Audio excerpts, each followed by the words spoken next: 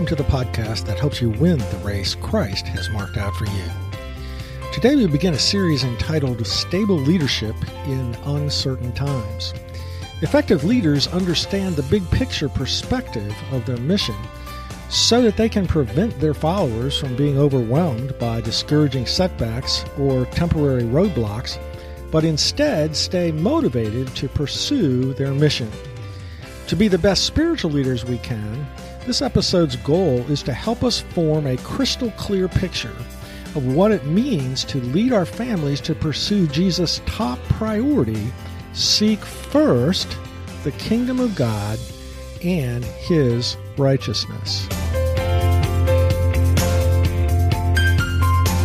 Thanks for joining us today for season number 1, episode number 22 of Mission Focused Men for Christ.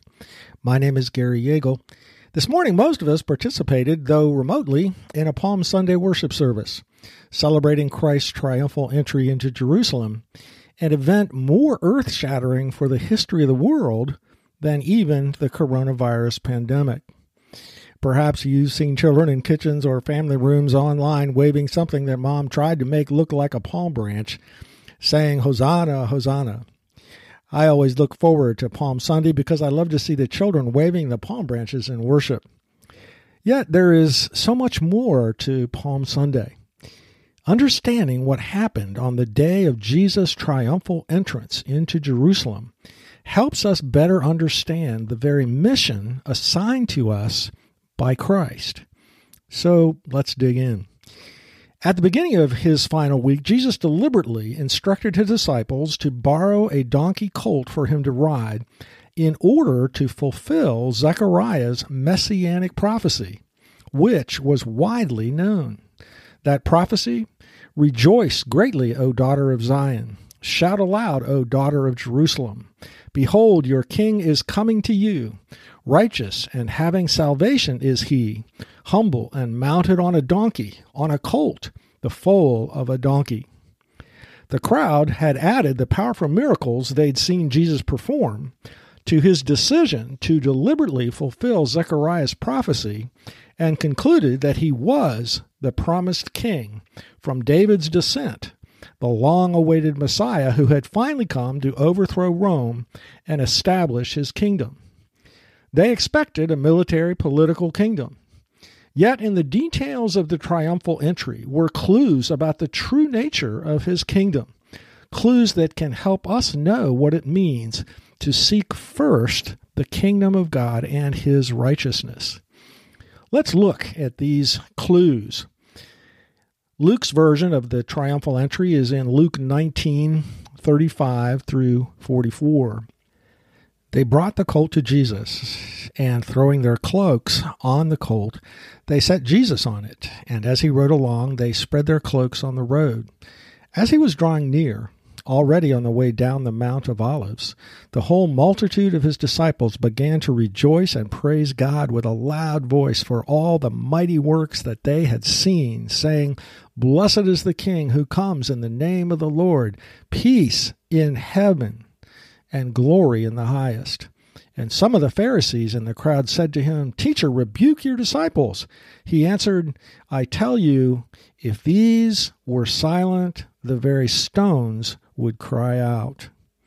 And when he drew near and saw the city, he wept over it, saying, "Would that you, even you, had known on this day the things that make for peace. But now they are hidden from your eyes, for the days will come upon you when your enemies will set up a barricade around you and surround you and hem you in on every side and tear you down to the ground, you and your children within you, and they will not leave one stone upon another because you did not know the time of your visitation." To fully understand this text, we need some background. In the New Testament, the gospel writers are clear that the gospel is not just accept Jesus into your heart. It is good news about the coming of the kingdom of God. Mark tells us that Jesus opened his public ministry with the words, "The time is fulfilled and the kingdom of God is at hand. Repent and believe in the gospel." Matthew writes, Jesus went throughout all the cities and villages, teaching in their synagogues and proclaiming the gospel of the kingdom and healing every disease and every affliction. Luke records, soon after he went on through cities and villages, proclaiming and bringing the good news of the kingdom of God. Despite the widespread notion that the kingship of the Messiah would be in the form of a political military state, the Messianic prophecies had always contained clues that the oppressors of God's people to be overthrown were more deadly than earthly rulers. Their real oppressors were the triumvirate that had usurped Adam's kingdom and enslaved his race, Satan, sin, and death. For example, in the Isaiah 9 prophecy, celebrated at Christmas time, the Messiah would rule a kingdom of peace, righteousness, and justice, which would require Satan and sin to be vanquished, and rule an everlasting kingdom, which would require death to be vanquished. The Old Testament prophets consistently made it clear that Israel's subjugation to foreign tyrants like Assyria and Babylon was not because they lacked military might, but because they lacked the moral might to overcome sin. Such servitude to foreign powers was God's judgment upon them for their sin. In fact, the generation of Jesus' day had heard their own prophet, John the Baptist, proclaiming the same message. Matthew tells us, in those days, John the Baptist came preaching in the wilderness of Judea, "Repent, for the kingdom of heaven is at hand." Then Jerusalem and all Judea and all the region about the Jordan were going out to him, and they were baptized by him in the river Jordan, confessing their sins. The prophesied Messiah would free Israel from its bondage, but that bondage always was slavery to Satan, sin, and death. Let's examine the clues in the triumphal entry that point to the true tyrants Jesus came to overthrow and consider what the implications are for our everyday lives. First, note the phrase, peace in heaven. Luke 19:38. Blessed is the King who comes in the name of the Lord, peace in heaven and glory to the highest.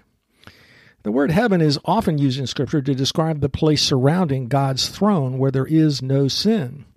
But it is also used to describe the place where the battle between the kingdom of darkness and the kingdom of righteousness takes place. For example, we read in Revelation 12:7-8, "Now war arose in heaven, Michael and his angels fighting against the dragon, and the dragon and his angels fought back." The expression peace in heaven, proclaimed by the crowds on Palm Sunday, is only found one other place in the New Testament. That text, Colossians 1:20, also talks about Christ making peace in heaven. For in him all the fullness of God was pleased to dwell, and through him to reconcile to himself all things, whether on earth or in heaven, making peace by the blood of his cross. Only Messiah Jesus can bring about peace in heaven, because only he can vanquish the evil one and his angels. The Apostle John tells us that overthrowing Satan was central to Jesus' mission, saying the reason the Son of God appeared was to destroy the works of the devil. Paul's version of the same truth is stated in Colossians 2:15. Christ disarmed the rulers and authorities and put them to open shame by triumphing over them at the cross. So what's the point? The Palm Sunday story reveals that Jesus' mission is to destroy Satan's work. As followers of Christ, we need to ask ourselves, what are we doing to fight Satan? Spiritual warfare is not just for church leaders and charismatic Christians. It's fundamental to our calling as Christ-following men. Church leaders need to equip and expect their men to be fighting spiritually for their families, their communities, and the overall advance of Christ's kingdom. What might that look like practically? The great Ephesians 6:10-20 passage on spiritual warfare could be summarized, be strong in the Lord, in two ways. First, verses 11-17, defensively, we are to stand against Satan's assault by putting on the armor. And we'll be looking at this spiritual armor later on this month. And then second, verses 18-19, offensively, we are to fight through prayer for righteousness to prevail in the hearts of our loved ones and over the planet. I personally believe that Christ's kingdom of righteousness prevails during this period of church history when Satan has been disarmed but not destroyed by intercessory prayer. In Psalm 2:7, the Anointed One is established as king. And then God the Father says to God the Son, "Ask of me, and I will make the nations your heritage and the ends of the earth your possession." As we join Jesus in intercession, asking the Father, Christ's kingdom of righteousness prevails. Here are some practical ideas for fighting spiritually in prayer for those you care for.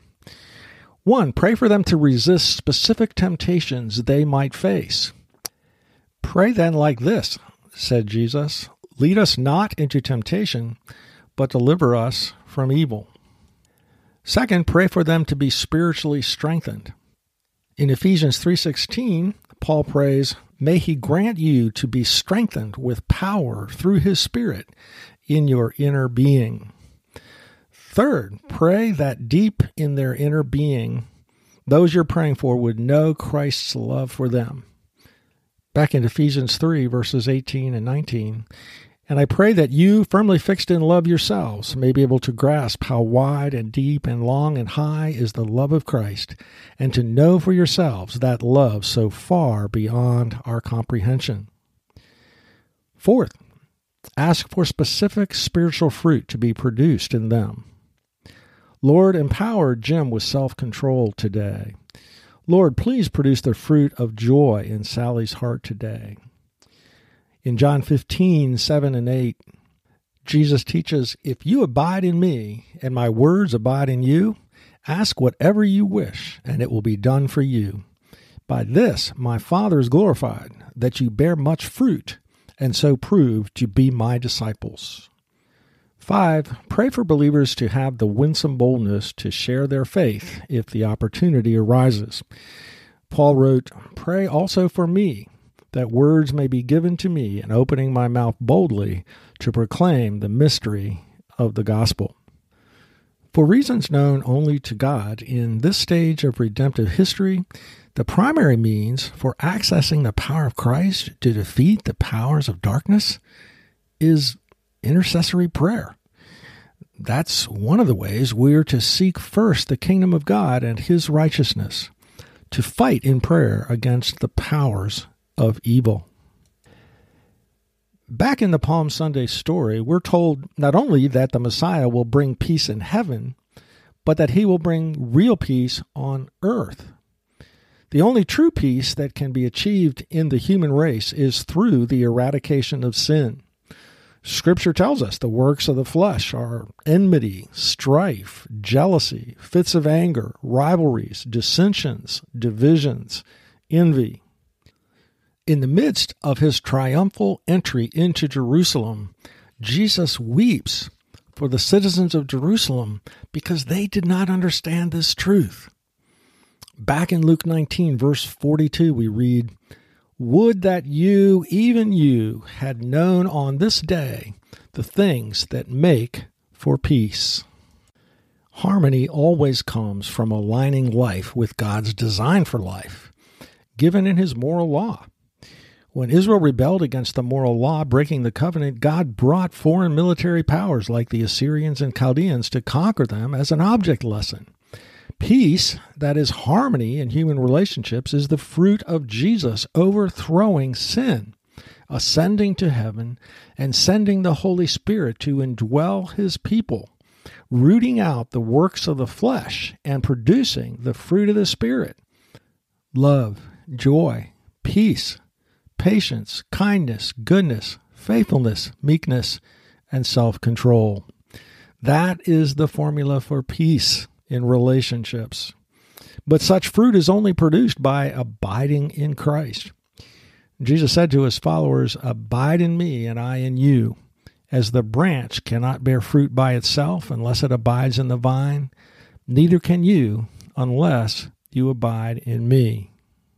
Our mission as Christ followers is to battle sin, never because we think it earns God's favor.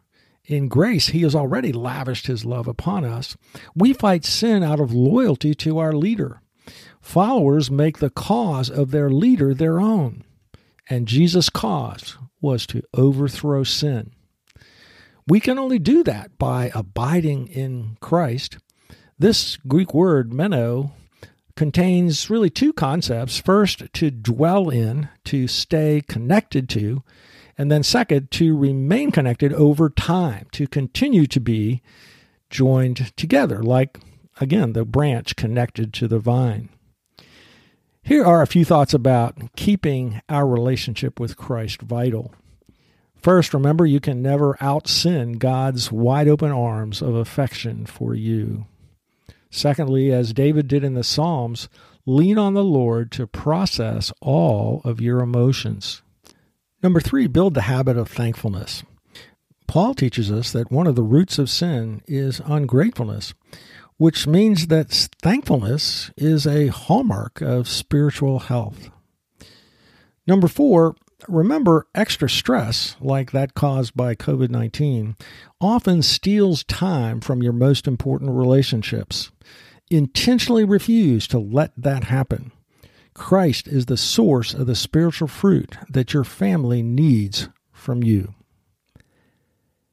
Back in the story of Christ's triumphal entry into Jerusalem, Jesus makes a statement that I believe is a reference to the third tyrant He had come to overthrow, death, the decay of the physical world. When the crowds started to chant, "Glory to God in the highest," some Pharisees told Jesus to rebuke His disciples. Jesus answered, "I tell you, if these were silent, the very stones would cry out." Think of this statement of Jesus in light of what Paul later explained in Romans 8. For the creation waits with eager longing for the revealing of the sons of God. For the creation was subjected to futility, not willingly, but because of Him who subjected it, in hope that the creation itself will be set free from its bondage to corruption and obtain the freedom of the glory of the children of God. For we know that the whole creation has been groaning together in the pains of childbirth until now.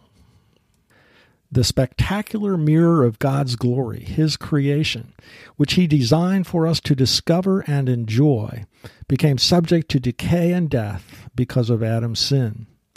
Adam's rebellion brought God's just curse upon creation. As Adam rebelled against his king God, so God makes the kingdom that Adam was to rule, creation, rebel against its king, Adam. Praise God that Jesus took that curse on Himself at the cross. His bodily resurrection is the proof that Christ has redeemed His physical creation from that curse and is restoring it to glory. As we will see next week, the resurrection does not mean just that we have a certain hope that death is not final. The resurrection of Jesus' physical body proves that God has begun to fix everything that is broken in creation. Just as our King Jesus wants us to join Him in overthrowing Satan and sin, He wants us to join Him in overthrowing the decay and brokenness of the creation caused by sin. Next week, we'll consider the reality that the resurrection not only gives us the certain hope of a day to come when the earth cannot have COVID-19, we will also examine how God's commitment to the restoration of life on planet Earth shapes the way we understand our mission from Him. To summarize this episode, the Palm Sunday story reminds us that Christ's mission was to overthrow Satan's sin and death.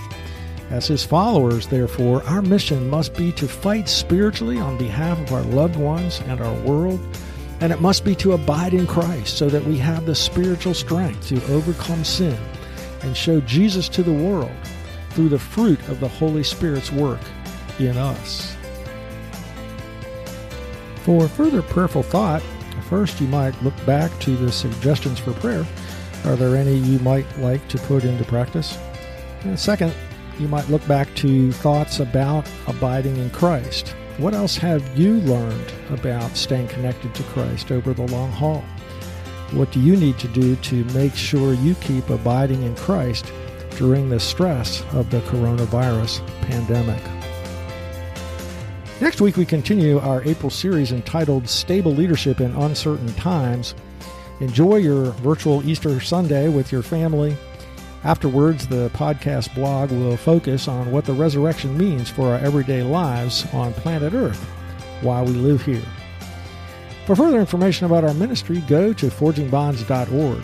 And if this podcast has been helpful to you, don't forget to tell other Christian men about a podcast that helps them stay focused on their mission to honor Christ with their lives.